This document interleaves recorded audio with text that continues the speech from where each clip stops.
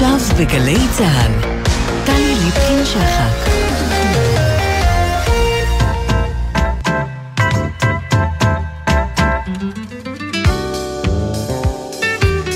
שלום לכם, בוקר טוב.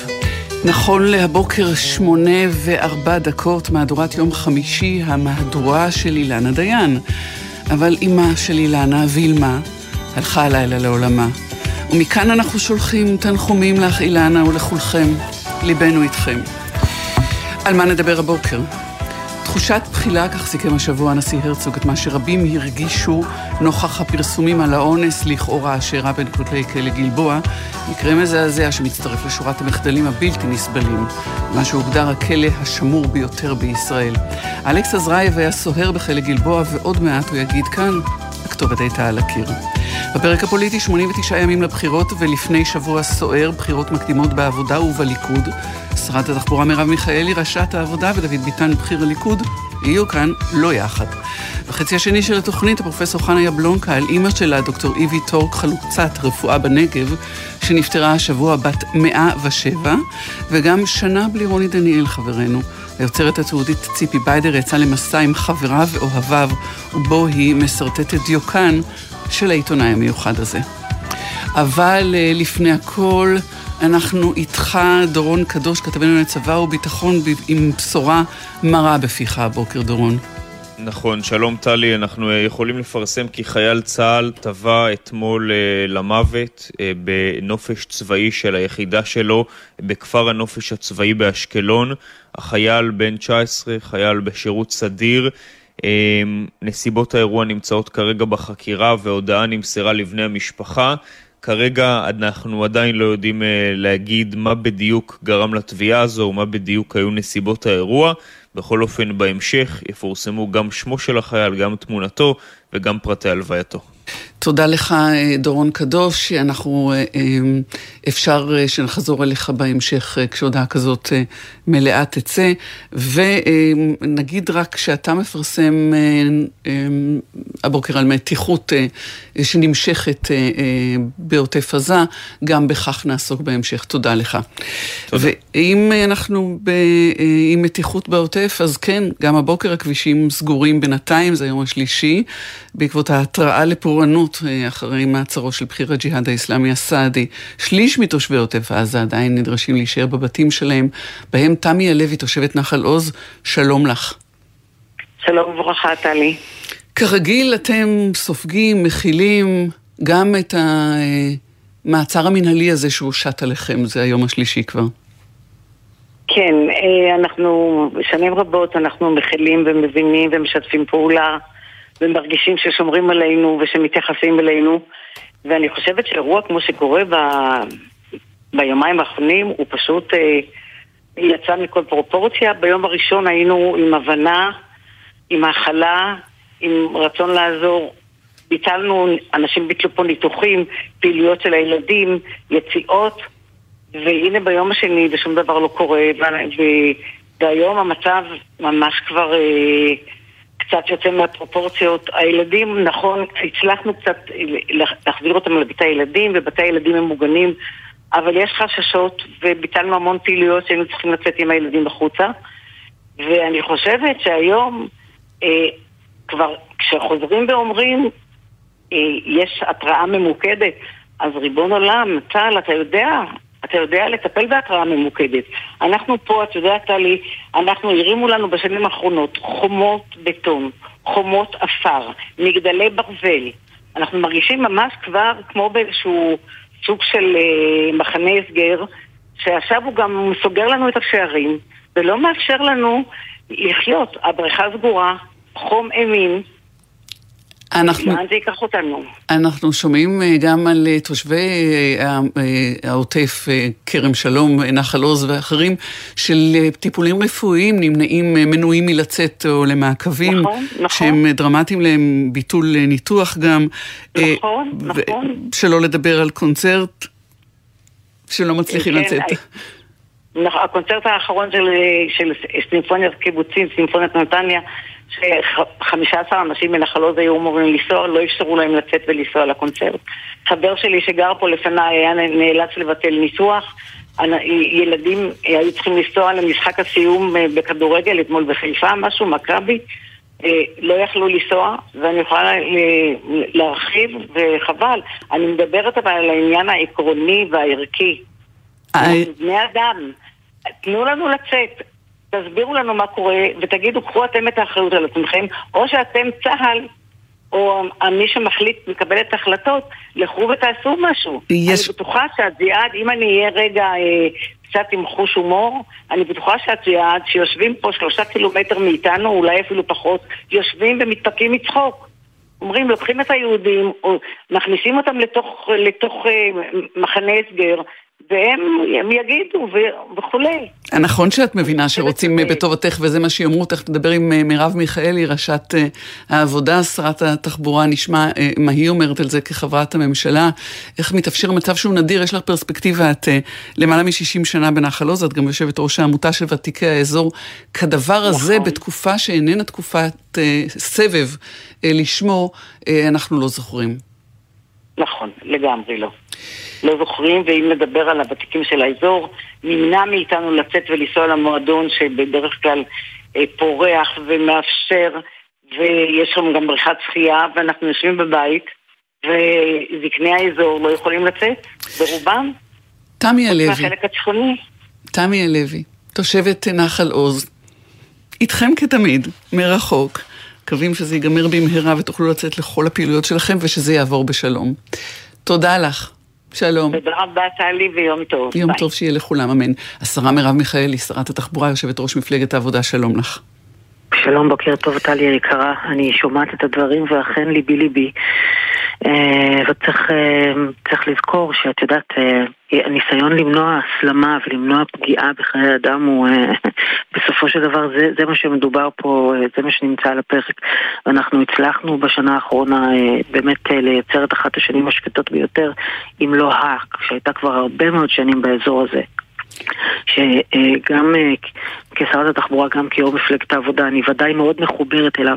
כל כך הרבה באנו בטענות לזה שלא דואגים להם מספיק, אז נדמה לי שעם כל הקושי, ואני באמת מזדהה ומבינה את התסכול הרב, צריך להבין שבאמת יש פה ניסיון קודם כל להגן על חיי האדם ולמנוע פגיעות, ושתיים, למנוע הסלמה, שגם זה דבר מרכזי. שאת יודעת שאני, האידיאולוגיה שלי ושל המפלגה שאני עומדת בראשה היא שאנחנו בסופו של דבר נצטרך למצוא דרך מדינית להפסיק לחיות בין סבבים, אבל ככל שכרגע זה המצב, אני חושבת שבאמת שמירה על חיי האדם היא בראש מעיינינו. האם זה הובל לממשלה או לאיזשהו פורום ביטחוני בתוך הממשלה שאת מכירה הצעד הממש חריג הזה?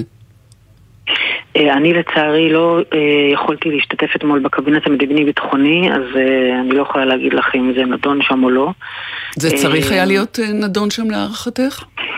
שוב, זו שאלה, אם זה משהו שהוא מעכשיו לעכשיו, הרי זה לא איזה משהו מתוכנן, וככל שזה משהו שנועד למנוע הסלמה ולמנוע סכנה, זה בוודאי דבר שיש לצה"ל סמכות מלאה לעשות, בלי הוא מקבל אישור לעשות את זה, ומקסימום מקבל את האישור הזה בדיעבד. בדרך כלל אנחנו מדברות, את יודעת, במיוחד אנחנו שתמיד מדברות על הצורך באמת לעשות כל דבר כדי למנוע מלחמה ולמנוע הסלמה. אומרות, אתם לא יכולים לעשות מהלכים תוקפניים שעלולים להביא לסבבי לחימה בלי להביא אותם לזה, אבל מהלכים שימנעו את זה, נדמה לי שצריך לאפשר את זה. אוקיי, אז בואי נדבר בקצרה על מה שצפוי בשבוע הבא, זה בחירות מקדימות בעבודה, או מה שכבר מתחיל להיראות ב-89 ימים לפני הבחירות, כמו מסיבת הפרידה. איך תרצי להיזכר? מסיבת הפרידה? מסיבת הפרידה מהממשלה הזאת. ממה? מהממשלה הזאת. ואיך תרצי להיזכר על פי רפורמת דרך שווה, או התורים בנתב"ג? יש לך בערך שתי אפשרויות, ואולי קצת יותר. אני רק אומר שנסעתי אתמול ברכבת לירושלים, יצאתי מהשלום בשעה מאוד פעילה לפנות ערב, היה תור קטן לקו הזהב, אבל הייתה פעילות מאוד ערה, הרבה אנשים נוסעים ברכבת, הרבה מאוד, והמזגנים עבדו. אבל לא מאוד. אז קודם כל, 100,000 אישה ואיש מעל גיל 75 כבר החליפו את הרב-קו שלהם לזהב קו. רק שככה לסבר את אוזנך, יש 450,000 בנות ובני 75 ומעלה, ורבות ורבים מהם משתמשים בתחבורה ציבורית.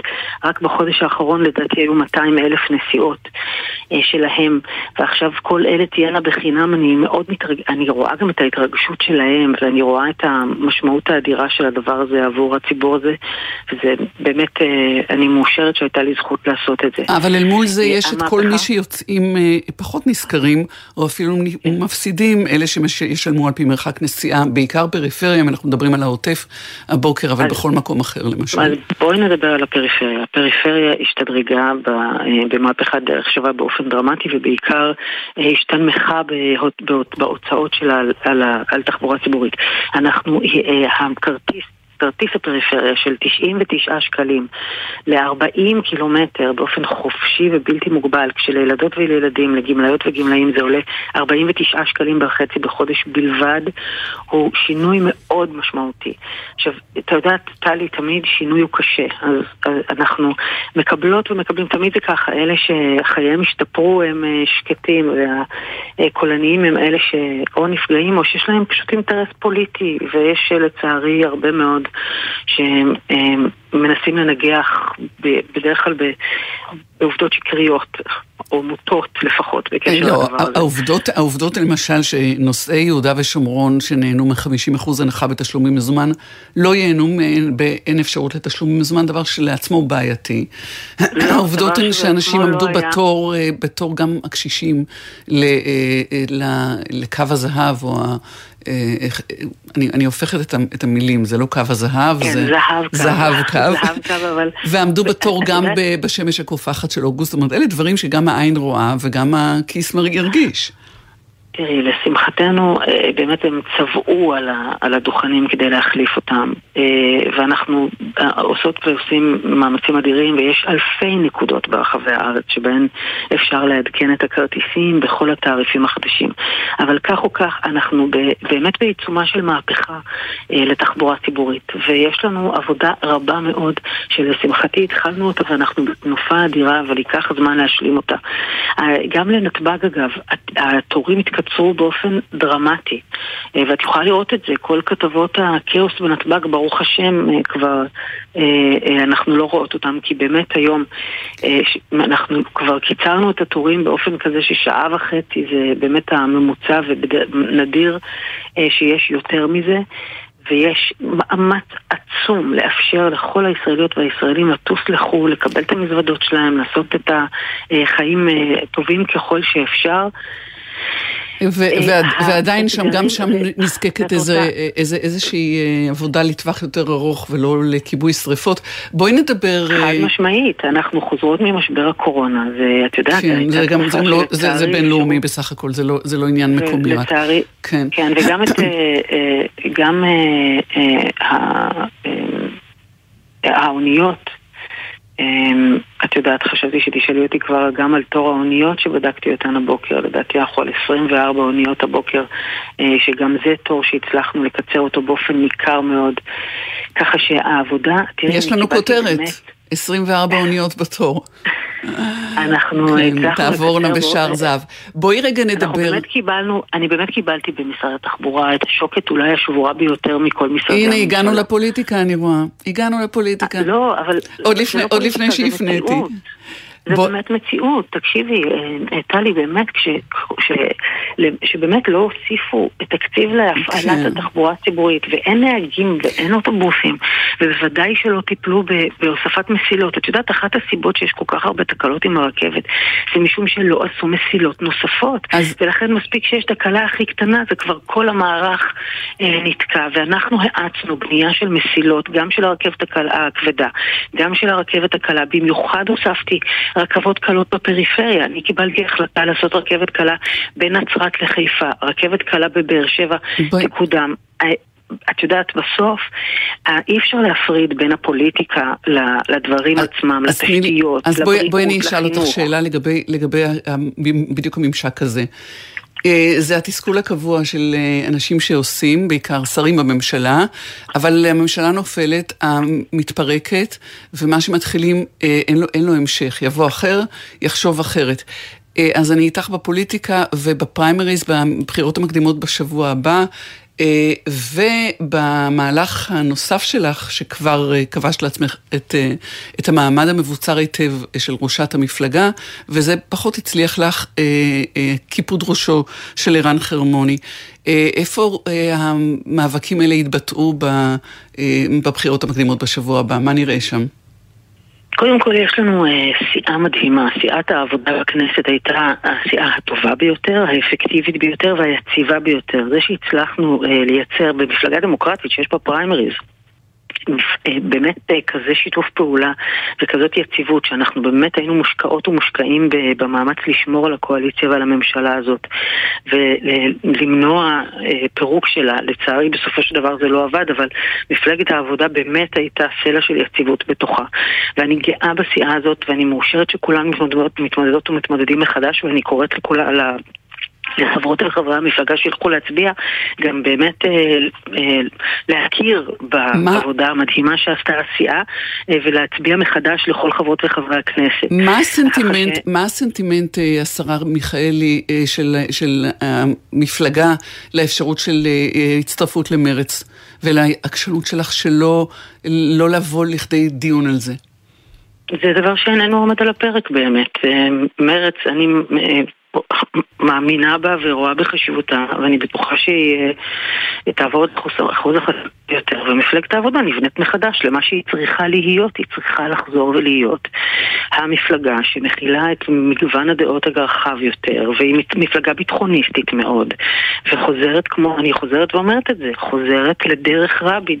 יש מי שמבלבלים וחושבים שאני מדברת ברמה הפרסונלית, אבל רבין באמת התווה דרך שמדינת ישראל חייבת לחזור אליה. זה הדבר שאני מחויבת אליו, לשם אני בונה מחדש את מפלגת העבודה. ולא הייתה שיחה עם זהבה גלאון בימים האחרונים? אני יכולה לשוחח את זהבה, אני אוהבת את זהבה, היא חברה שלי, היא שותפה שלי, הכל מצוין, אבל קודם כל נזכיר שגם במרץ יש פריימריז ב-23 באוגוסט. צריך לחכות להם, אבל בכל מקרה אני מאחלת למרץ הצלחה רבה ומאמינה בה, אני מקווה שלא יותר ממה שהיא מאמינה בעצמה. השרה מרב מיכאלי, שרת התחבורה, יושבת ראש מפלגת העבודה, תודה על השיחה הזאת, שלום לך. תודה רבה לך טלי, יום נהדר. יום טוב. ושלום לך חבר הכנסת דוד ביטן, בכיר הליכוד. שלום, בוקר טוב. אני אתחיל איתך במה שפתחנו גם עם השרה מיכאלי, והוא המצב בדרום, והסגר שהוא שט על תושבי, שליש מתושבי עוטף עזה. ראש הממשלה נתניהו, איך היה מטפל בזה? הוא בעצם טיפל בזה, אבל היו גם הרבה סבבים. איך בכל זאת? קודם כל, תמיד יהיו סבבים כנראה לפי מה שאנחנו רואים בדרום, אבל פעם ראשונה שעושים עוצר, דבר כזה לא היה אף פעם. וזה אומר שזה לא טוב, או שאולי יש צורך בזה וזה ימנע את הסבב הבא? אתה אומר יהיו סבבים, אומרת השרה מיכאלי שזה יכול למנוע את הסבב הבא כי אנחנו לא רוצים להגיע להסלמה, אז אולי זה טוב? אף פעם לא נקטנו בשיטה של עוצר, כי החיים צריכים להימשך, זה כל העניין. אם אנחנו על כל פעם שתהיה התראה כזאת אנחנו נעשה עוצר בדרום, אז החיים לא יכולים להימשך, ואז ההשפעה של החמאס ושל הג'יהאד היא מקסימליסטית, כיוון שכל פעם שהם רק יאיימו, אנחנו נעצור את החיים בדרום, וזה דבר שלא יכול להיות. מה שכן נעשה בעבר, ואני זוכרת את זה ממש טרי, ביטול לימודים במרכז הארץ, וגם השבתת התחבורה הציבורית בדרום, במסגרת מבצע חגורה שחורה, בחיסול של אבו אלעטה. לימודים זה בדרך כלל... במרכז הארץ, חבר הכנסת ביטן. מי שקובע את העניין של לימודים זה בדרך כלל ראשי רשויות, כיוון שהם היו צריכים להתארגן בצורה אחרת, והעדיפו, במקום להתארגן באופן הזה, כיוון שמדובר בילדים, לעצור את הלימודים למשך יום אחד, אבל פה מדובר בהחלטת ממשלה לעשות עוצר בדרום. לא, זו החלטה ביטחונית. החלטה ביטחונית היא לא במקום ההחלטה הזאת. ניתנת בידי הדרג הצבאי. בוא נדבר אם כך קצת על הליכוד עצמו ועל הבחירות המקדימות בשבוע הבא. שמע, זה מורכב אצלכם, מתוך כל מה שאנחנו קוראים, זה התחמם מאוד, וזה נהיה לא נעים. קודם כל, תמיד בימים האחרונים העסק מתחמם, זה דבר טבעי, אבל מיד אחר כך, כשנבחרת הרשימה, כולם ביחד הולכים למטרה משותפת, ולכן זו מפלגה דמוקרטית עם הרבה אמוציות, אנשים רוצים לנצח ולהתמודד, ויש בעיות כאלה ואחרות, זה דבר טבעי וזה דבר שנעלם בסוף. זה דבר שנעלם אבל עושה לכם נזק בדרך.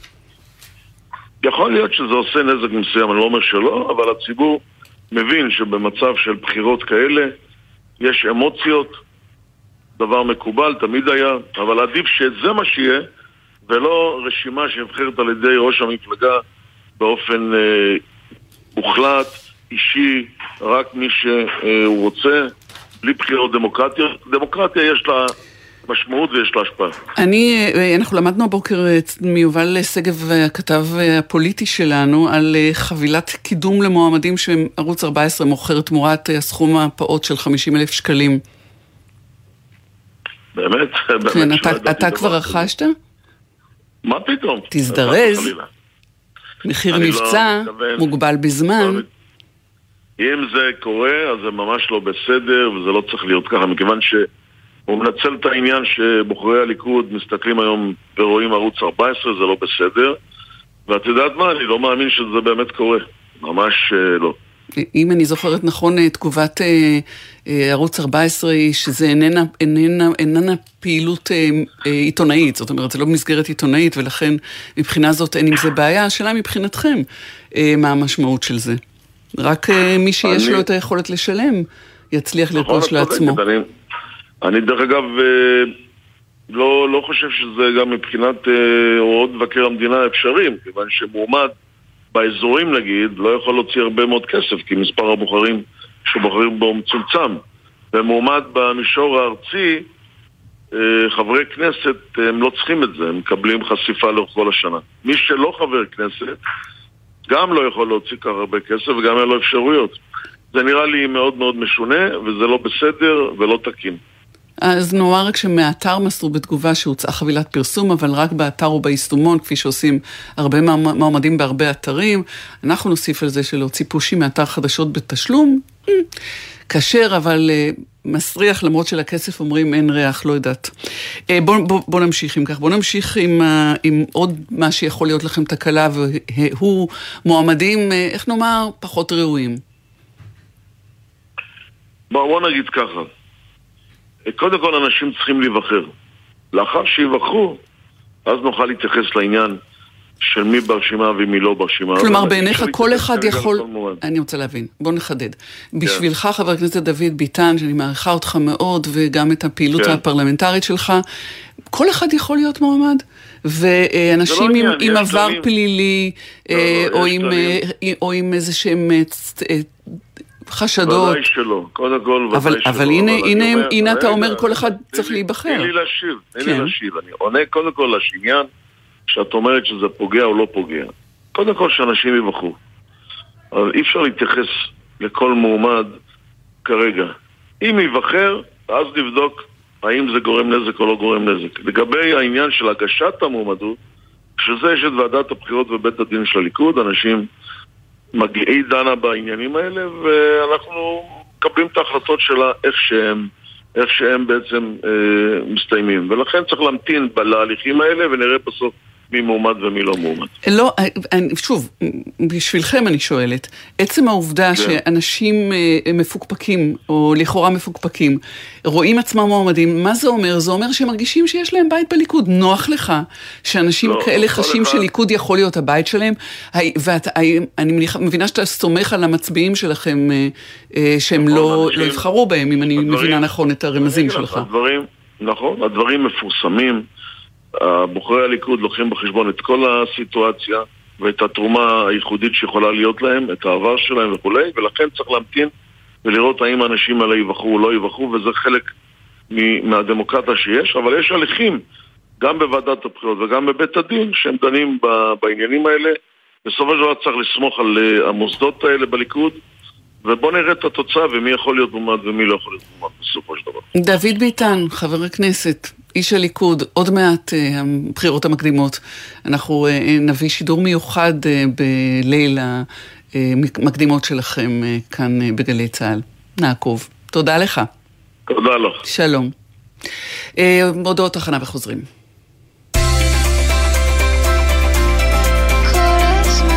גלי צהל, יותר מ-70 שנות שידור ציבורי.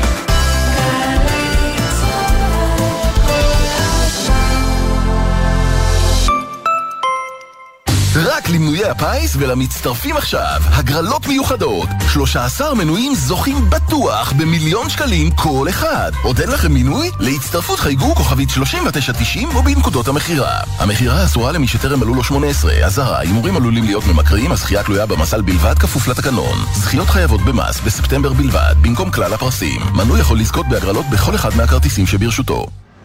חם לכם בחוץ? מרכז מהותי מזמין אתכם להיכנס פנימה ולהתבונן. מהותי, מרכז עם מגוון פעילויות להורים ולילדים. לפרטים והרשמה חפשו מהותי בגוגל. מהותי, פעילות עם מהות. יו יו, מטיילים, מבלים, מטיילים, מבלים. חופשים בירושלים, בבוקר מטיילים, בלילה מבלים. פרטים ב-iTravelJerusalem.com. חדש בתיאטרון הקאמרי, החבדניקים, מחזמר חדש בהשתתפות טלי אורן, אוראל צברי, יניב סוויסה, דניאל סטיופין, אופרי ביטרמן, רפאל אבס ושלומי קוריאט. החבדניקים, מחזמר חדש עם עשרות שחקנים, רקדנים וזמרים, ובליווי תזמורת המהפכה בניצוחו של רועי אופנהיים. החל ב-12 באוגוסט בתיאטרון הקאמרי. פרטים באתר התיאטרון. משרד התחבורה משיק את זהב קו, הכרטיס המאפשר נסיעה חופשית בתחבורה הציבורית מגיל 75. ומעכשיו יש דרך שווה להשיג זהב קו, ישירות בטלפון החכם, לעדכן את כרטיס הרב קו האישי שלכם, או להזמין כרטיס עד הבית. אפשר לגשת לרשתות הפארם, לחנויות נבחרות ולעמדות על הקו. עד 18 באוגוסט תוכלו לנסוע חינם בהצגת תעודה מזהה בלבד. חפשו דרך שווה או התקשרו כוכבית 8787. משרד התחבורה. תערוכה חדשה במוזה, אומנות מחשפת. אומנים בינלאומיים יוצרים בהשראת פולחנים וטקסים ממגוון תרבויות. אומנות מחשפת. עכשיו במוזה, מוזיאון ארץ ישראל תל אביב. שאלות אישיות. שמעון אלקבץ בשיחה אישית עם שייקה לוי על חייו, פועלו ותרומתו לעולם התרבות הישראלי. שרתי בשביל לשרוד, בשביל שיהיה לי משהו. אתה יודע, אתה מחפש להיות טוב במשהו. אז יש כאלה שטובים בלהרביץ ויש כאלה שטובים בני לא יודע במה, אבל אני ידעתי לשיר. שבת, 8 בבוקר, גלי צהל.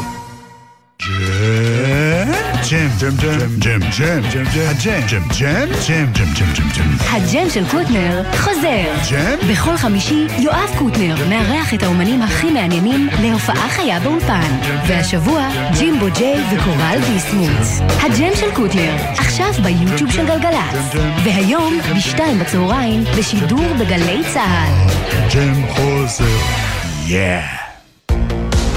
עכשיו בגלי צהל טלי ליפקין שחק. 8:32 כמעט נכון להבוקר, ואנחנו אל מה שסיכם השבוע הנשיא הרצוג במילים תחושת בחילה, נוכח הפרסומים על האונס לכאורה בין כותלי כלא גלבוע.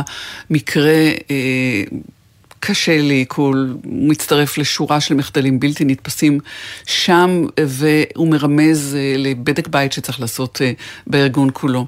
אלכס עזרייב, שלום לך. בוקר טוב. בוקר טוב. אתה היית סוהר בכלא גלבוע. יותר מזה, נכון. אתה היית חייל שנשלח לשב"ס לכלא מגידו, בשירות הסדיר שלך. נכון, בשירות הסדיר שלי הייתי חייל במגידו, ולאחר מכן התגייסתי לקבע לגלבוע. ונשארת, זה שהתגייסת לקבע מתאים למה שאומרים כשמדברים עם הצבא בימים האלה, על כל הנוהל הזה של הקצאת חיילים וחיילות לשירות בתי הסוהר, שזה למרבית האנשים זה עושה, קודם כל בהתנדבות, ואני תכף אבדוק איתך אם באמת הסכמת לזה או התנדבת לזה, ורבים אפילו נשארים, כל כך מרוצים שנשארים, הנה אתה, היית המקרה הזה, מרוצה ונשאר. נכון, נכון. ובאמת התנדבת, זאת אומרת, זה היה בהסכמה שלך, השיבוט לשב"ס. השיבוץ לשב"ס זה היה בהסכמה שלי ואפילו כבקשה שלי כשרציתי להתגייס לצבא. באמת? כי רציתי להמשיך אחר כך לקבע אפילו. זה היה סוג של מטרה לפני הגיוס. לקבע ורצית לשירות בתי הסוהר? זה מה שראית לנגד עיניך? ראיתי לנגד עיניי לא את כל המטרות הארגון, נגיד את כך. ראיתי לנגד עיניי את הביטחון הכלכלי שאני אוכל לקבל לאחר השחרור מהצבא. הכרת חיילות שהיו לסוהרות במסגרת הזאת, או שבמגידו לא היו בנות? היו. היו ועדיין יש בנות. ועדיין, וכאלה שגם המשיכו לקבע לאחר מכן, ואם זה לא במגידו, אז בבתי סוהר אחרים במדינה שהיו חיילות והמשיכו לקבע. אז מה קרה להבנתך בכלא גלבוע, שלשם כאמור הגעת כבר כשנשארת אזרח? מה קרה? מה אתה מבין שקרה שם? מה אתה ראית שיכול לפענח את הסיפור הנורא הזה שאנחנו מעט מאוד יודעים עליו מפאת צו איסור הפרסום?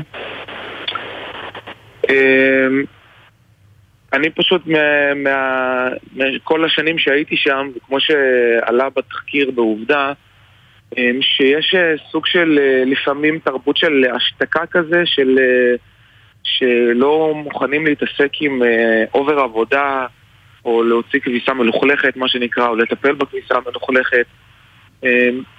בהרבה פעמים הייתה מין הרגשה כזו, ולראיה, המקרה האחרון, אם זה הבריחה ואם עם הסוהרות, אז ניתן לראות איך זה בא לידי ביטוי.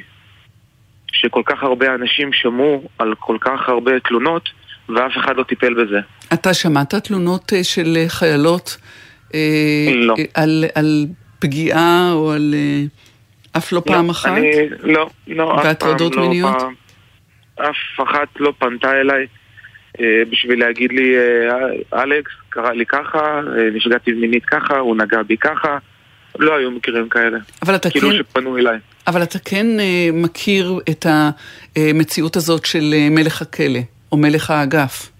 אפילו את המדובר, את הטלה, לך עצמך היה מקרה שמעיד על הכוח והעוצמה שיש לו. נכון מאוד. היה מקרה אחד שבאמת יצאנו לבדיקה בבית חולים פוריה, טבריה, והייתי צריך לעשות הליך מסוים שכאשר אסיר רוצה לצאת לנוחיות, ללכת לנוחיות, אז יש איזשהו הליך מסוים שאנחנו צריכים לעשות כסוהרים. כאשר עשיתי את זה, לאסיר כנראה שהדבר לא היה מובן למה אני עושה, ולמה זה לוקח לי זמן לעשות, ולמה זה קפדני מאוד. הוא התווכח איתי, הבהרתי לו את המסר שזוהי העבודה, הוא לא קיבל את זה גם בשמחה, וכשחזרנו לבית הסוהר, אני פשוט קיבלתי מסר מהמפקד המשמרת שלי, שאני לא יכול להיכנס לאגף 5, אני אפילו לא יכול להיכנס לשם לספירה, או אפילו היו פעמים שלא יכלתי אפילו לעבוד שם. והבנת שזה קשור לדיווח של האסיר הזה, של הטלה. כן, זה היה בחצי שעה לערך משהו כזה, אחרי שחזרנו מהליווי לבית הסוהר. אז ידעתי כבר לקשר את זה, ושאלתי, ואמרו לי שזה בגלל זה. אז הם מנהלים את סדר היום, במובן הזה יש להם יותר כוח מלאסירים פליליים, אם אתה יכול להשוות? אסירים פליליים הם כל אחד עם העולם שלו, הוא אדון לעצמו, הוא מנהל את החיים שלו לבד בכלא, הוא דואג שיפקידו לו כסף וכו'. אסיר ביטחוני נתמך על ידי הדובר, והדובר הוא זה שמנהל במרכאות או לא במרכאות, כל אחד ייקח את זה לאיזשהו שהוא רוצה, את האגף, ולראיה במקרה האחרון ובמקרה שלי, לראיה מי תעבוד שם או מי יעבוד שם באגף כזה או אחר. וכשהסוהרים רואים את זה, והם מתחת לאסירים שלהם, אל מי באים? בפני מי קובלים? הרי בסוף אי אפשר שהסוהר יאבד את הכוח שלו מול האסיר. נכון, זה באמת משהו שהוא לא עולה על הדעת, שלסוהר את הכוח מול האסיר, אבל בהרבה מצבים כשקורים דברים כאלו, אנחנו היינו פונים למפקד המשמרת. מפקד משמרת דואג לטפל בפנייה שלנו, בחומרת הפנייה נגיד כך. אבל בסוף, יש דרך שבה, במאבק הכוחות הזה, יש משחקים שבהם אפשר להעיד על זה שהאסירים שולטים בסוהרים, או הנהלת הכלא נותנת את הגב לאסירים במקום לסוהרים? הייתה לך תחושה כזאת? בוא נגיד כך שבפעמים אחדות שאני זוכר, שזה גם עלה בתחקיר, בתוכנית, שהיו פעמים שהיינו אנחנו כסוהרים נכנסים, סתם דוגמה, לחיפוש או לבדיקת חפצים אסורים, והיינו מוצאים שקית עם חפצים אסורים מהאגף. הדובר כלשהו היה מגיע למפקד האגף, מדבר איתו, מסביר לו למה זה טוב, למה צריך, תחזיר לנו את זה וזה. פשוט היו דברים שהיו חוזרים, ואז הייתי שואל כאילו, אז למה אנחנו עושים את זה? סתם בשביל לסמן וי? וזה כאילו סוג של לא להתעסק עם יותר מדי משהו שיכול ליצור רעש בהרגשה, בשורה התחתונה, בהרגשה, זה יותר כזה אי נעימות בסופו של דבר לגמרי, כשאתה נפגש מול האסירים. אני חוזרת איתך, אלכס עזרייב, לפני שאנחנו נפרדים, למקרה המטלטל והנורא הזה, שאפשר שהוא לא היחיד, ויש כבר גם עדויות על סוהרים שמתאמרים בחיילות שמוצבות שם, או אולי בסוהרות שאינן חיילות, ושואלת אותך... סוהרים או האסירים? גם וגם, לא, גם סוהרים. יש כבר גם סיפורים כאלה. בסך הכל, התחושה שלך, שירות בתי הסוהר, אמרתי צריך לעבור בדק בית, מה אתה חושב? אתה היית שם ואתה כבר לא שם. אתה לא במערכת. חד משמעית, חייב לעבור בדק בית, ולא על פי גורם של שירות בתי הסוהר, אלא על ידי גורם חיצוני, צד שלישי, שיבוא ויראה את העבודה ואת רווחת הסוהרים. אני מתייחס אך ורק לרווחתם של הסוהרים והסוהרות, כי בתור סוהר זוטר שהיה בגלבוע או במגידו, תמיד הדברים האלה הרגישו לי שמתישהו כנראה הבועה הזאת תתפוצץ, וכנראה הבועה הזאת התפוצצה לצערנו הרב בבריחה בסרסור בסוהרות. אלכס עזרייב. הארגון הזה באמת חייב לעבור בדיקה. אלכס עזרייב, לשעבר, סוהר בחלק גלבוע, תודה שדיברת איתנו. שלום לך. תודה לך, יום טוב. שלום. ואיך אומרים, יצאנו במעבר חד, נגיד השעה 8:40, כדי לחצות. שלום לך, פרופסור חנה יבלונקה. שלום, בוקר טוב. בוקר טוב. אז אני אקרא כך. אתמול כשקברנו את אמי ליד אבי לפנות ערב, חזינו ביחד בשקיעה המרהיבה של המדבר. היום נטה לסיומו, וכולנו הרגשנו שזהו גם סופו של עידן. כך את כותבת רשומה בפייסבוק, סופדת לי אמא שלך, דוקטור איבי טורק, שהלכה בת 107 לעולמה. נכון. אני חושבת בצורה מושכלת שהייתה כנראה ניצולת אושוויץ המבוגרת ביותר עלי אדמות. את חוקרת, את ההיסטוריונית הראשית של מוזיאון לוחמי גטאות, אז כשאת, ההתייחסות המיידית שלך אל אמא שלך או ההגדרה שלה כשורדת אושוויץ, אני אמורה לא להיות מופתעת מזה. אבל באופן הרבה יותר עמוק ובלי קשר לעיסוק שלך, או אולי העיסוק שלך הוא משום כך, זה בלתי נפרד. זאת ההגדרה הקיומית. לא, זאת לא הגדרה קיומית, להפך. ההגדרה הקיומית זה היא לקחה איתה מהאסון. זאת בשבילי ההגדרה הקיומית וגם הזהותית.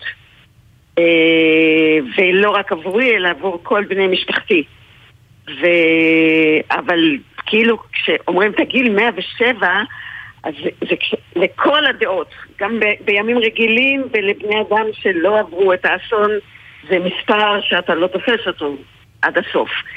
אבל כשאת מוסיפה לזה את הכוונות שלשמן הביא אותה לאושוויץ, ואת אומרת, האישה הזאת גם שרדה, אבל היא גם האריכה ימים עד כדי כך, שאני בפירוש חושבת שמהמקום האיקוני הזה של אושוויץ, היא הייתה השורדת המבוגרת ביותר שחייתה עלי אדמות עד לפני שבוע. במובן מסוים האולטימטיבית, כי לא רק שרדה, ולא רק קמה מן האפר ועשתה מעשה אמיץ בחלצה משם, אלא במעשה החלוצי של ההגעה לארץ, ההליכה למדבר, ויחד עם אבא שלך, הקמה וסגסוג של המערך רפואי בנגב לכל יושבי הנגב, וזו אמירה אנושית מאוד חשובה.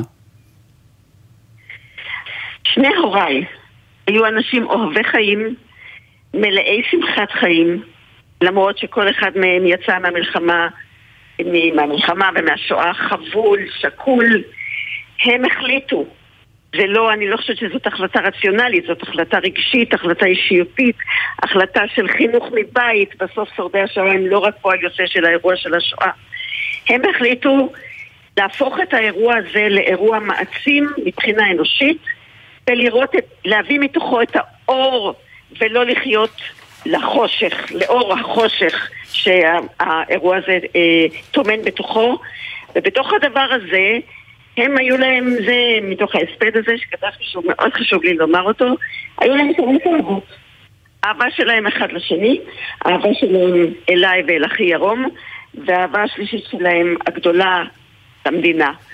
ולמדינה הם פשוט תרמו, נתנו, לכולנו הם נתנו אהבה בשפע, אבל למדינה הם נתנו בשפע, ואף אחד משלושת נשואי אהבתם לעולם ללא מחשבה שמגיע על זה איזשהו גמול. זה הדבר היפה, הנתינה הזאת, אהבה ללא תנאי. עכשיו, זה לא היה רק בתחום הרפואה. כשהם ירדו לנגב, הם היו בין היוזמים והמקימים של הסימפונייטה, של בית הספר לרפואה, של האנדרטה לשואה, של בתי האבות בבאר שבע. איפה שאתה לא נוגע, אתה רואה את טביעת האצבעות של אנשים שהגיעו לפה במטרה לבנות, לא חיכו שיעשו עבורם, אלא עשו עם כן נשמתם, ואת לא יכולה לתאר את באר שבע בלי הקבוצה הזאת של האנשים, ובהם אני בפירוש חושבת שהיה מקום של כבוד לאבא שלי ולאמא שלי. והסיפור של באר שבע, הסיפור של הנגב, הוא סיפור של דו-קיום שבשנים האחרונות מתערער במידה מסוימת.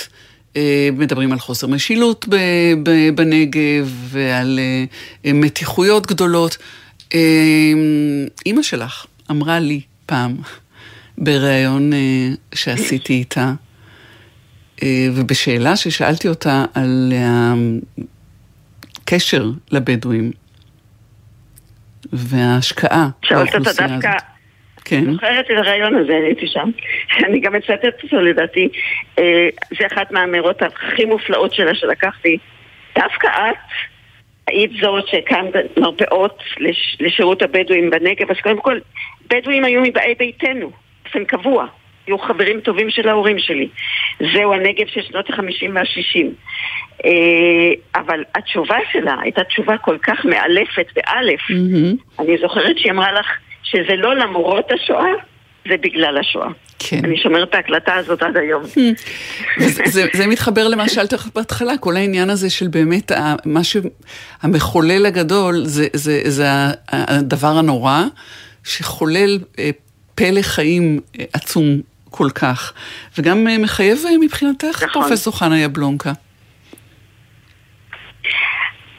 מאוד מחייב. זה העניין לכן השתמשתי במילה זהותי בראשית הדברים שלי.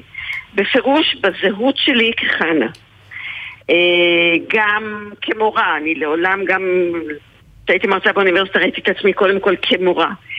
שמגיעים צעירים. אחד הדברים המרכזיים שאני תמיד אומרת להם בכל הקורסים שלהם. השואה היא לא פריבילגיה, השואה מחייבת. זה מה שלמדתי מאמא שלי, היא מחייבת אותנו לסטנדרטים עצומים, מוסריים, שמסתכמים אולי במה שנמצא בסוף מנשר הניצולים, שליל הזקן אומר, אל תעשה לחברך מה ששנוא עליך והיא תפסיק לגמור. תבחנו את עצמכם פעם בחודש, אזרחי ישראל וכיהודים וכבני אדם, אולי אפילו בסדר הפוך. פעם בחודש תבחנו את עצמכם, מי שגמר קורס שלי של השואה, איך עמדתם החודש במבחן השואה, ביחסכם אל האחר, ביחסכם אל החבר, ואז תדעו אם אתם באמת נאמנים למה שאצלנו קוראים זיכרון השואה, ובהרבה פאתוס, זיכרון השואה הוא זה. זיכרון השואה הוא המבחן האישי של כל אחד מאיתנו, איך הוא עומד במבחן השואה, ביחסו אל האחר, כדברי הלל הזקן ואימא שלי. חנה, איך נפרדת מאימא? מדוקטור ויולה איביטורק שלך, בת 107, הלכה ברצון? אני לא נפרדתי, לא, אני חושבת שהיא נלחמה מאוד, גם בימי האחרונים שהיו קשים. היא הייתה אישה מאוד חזקה ובריאה על כל חייה. הימים האחרונים היו באמת קשים. אנחנו באמת חשבנו שלאור חייה כפי שהתנהלו, שהיו שופעי חן וחסד, היא תקבל את מות הנשיקה, אבל זה לא קרה. נפרדתי ממנה בכל יד, זה היה מאוד קשה רגשית. אני עוד לא נפרדתי, אני עוד בתהליך של לתפוס את העובדה שאני כבר לא ילדה של אף אחד, ושאימא שלי שהייתה מקור כוח ועוצמה, ושהיא כבר איננה, אני עוד לא, ממש לא תופסת את זה, זה בדיוק לפני שבוע. אני חושבת שזה קורה גם לנכדים שלה, וגם בצורה מאוד חזקה לאחי. היא הייתה דמות כל כך דומיננטית לכל כך הרבה אנשים, אני גם רואה את התגובות. והנה נתנו למקום, גם כאן אצלנו. פרופסור חנה יבלונקה, תודה רבה לך שדיברת איתנו. תודה רבה לך, טלי. שלום. ביי. ושלום לך, ציפי ביידר. בוקר טוב, טלי. עוד פרידה ומפגש כבר שנה אחרי עם רוני דניאל חברנו, בסרט שביימת, הסרט רוני. יוקרן בשבת, במוצאי שבת, בקשת 12 אחרי החדשות. נכון. מהסרט הזה, שאנחנו נצפה בו ואת עשית אותו, מה הדבר שאת רוצה שנזכור? אני חושבת שבעיקר את האהבה של רוני למדינה, לאדמה, לאנשים. הוא היה איש ארץ ישראל הכי יפה שאפשר לתאר. בדרך שהוא עשה בתור לילד קטן מעיראק, והחיים בקיבוץ במעוז חיים, והשנים שהוא עבד שם את האדמה, וכל השירות הצבאי שלו עד שהוא הגיע כמגד, לצד השנים שבהם הוא היה כתב צבאי, ולאחר מכן פרשן צבאי, אבל האחזות שלו בארץ הזו, היא פשוט רואים אותה קו ישיר לכל אורך החיים שלו. כמה טוב הכרת את רוני כשהלכת לפני שיצאת לסרט?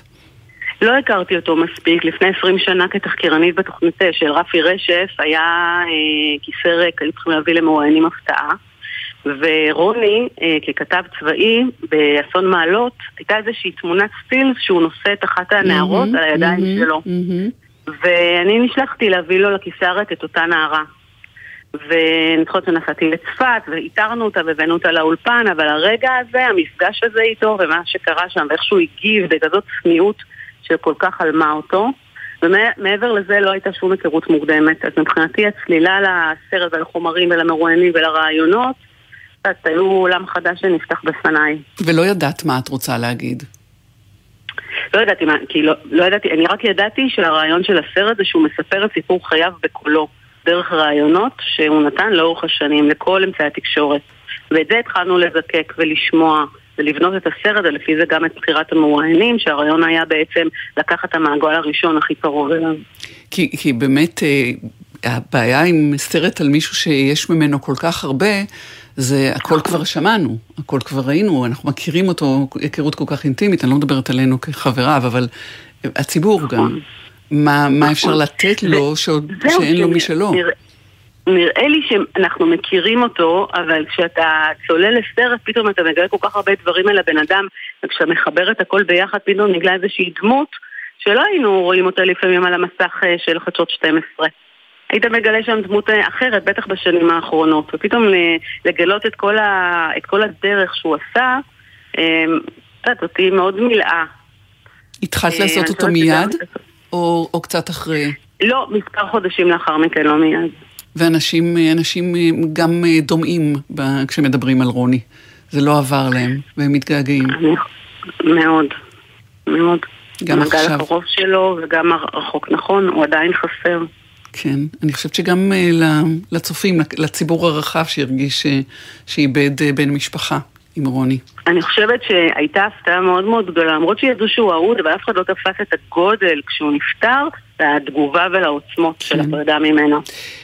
אחד החברים הטובים, ציפי ביידר של אריק, ואני אוותר על האנקדוטה האישית בעניין הזה, אבל אני יודעת עד כמה הם היו קרובים, אריק איינשטיין. כן, כן, אני הבנתי.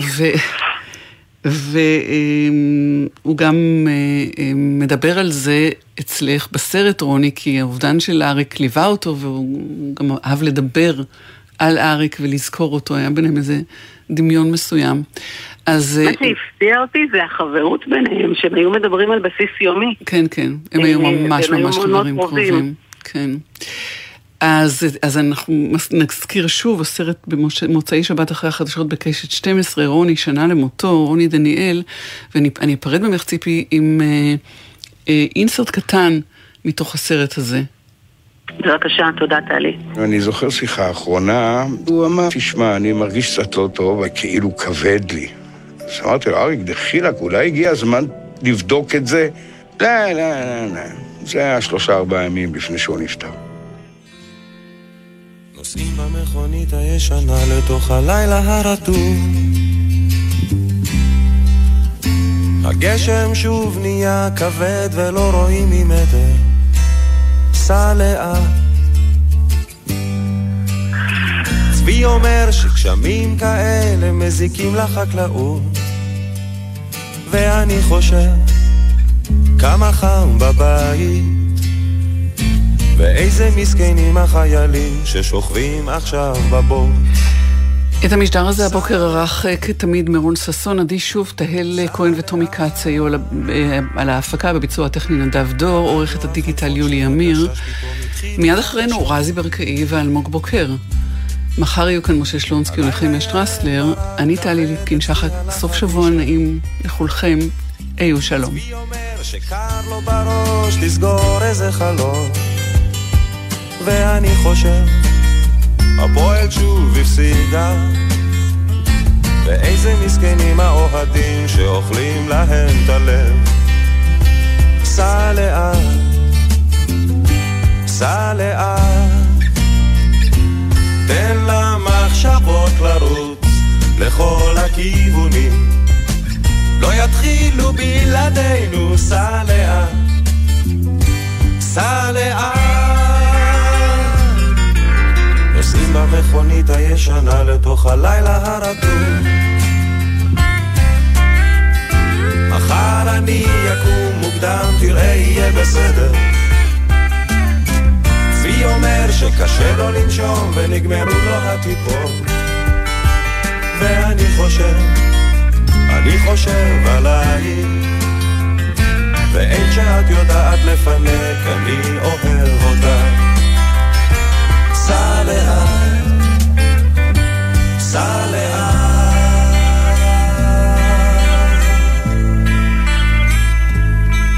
אתה זוכר שנסענו לאילת, ירדנו אל המים, כולם היו בראש אחד, שרנו ביטלס בקולות,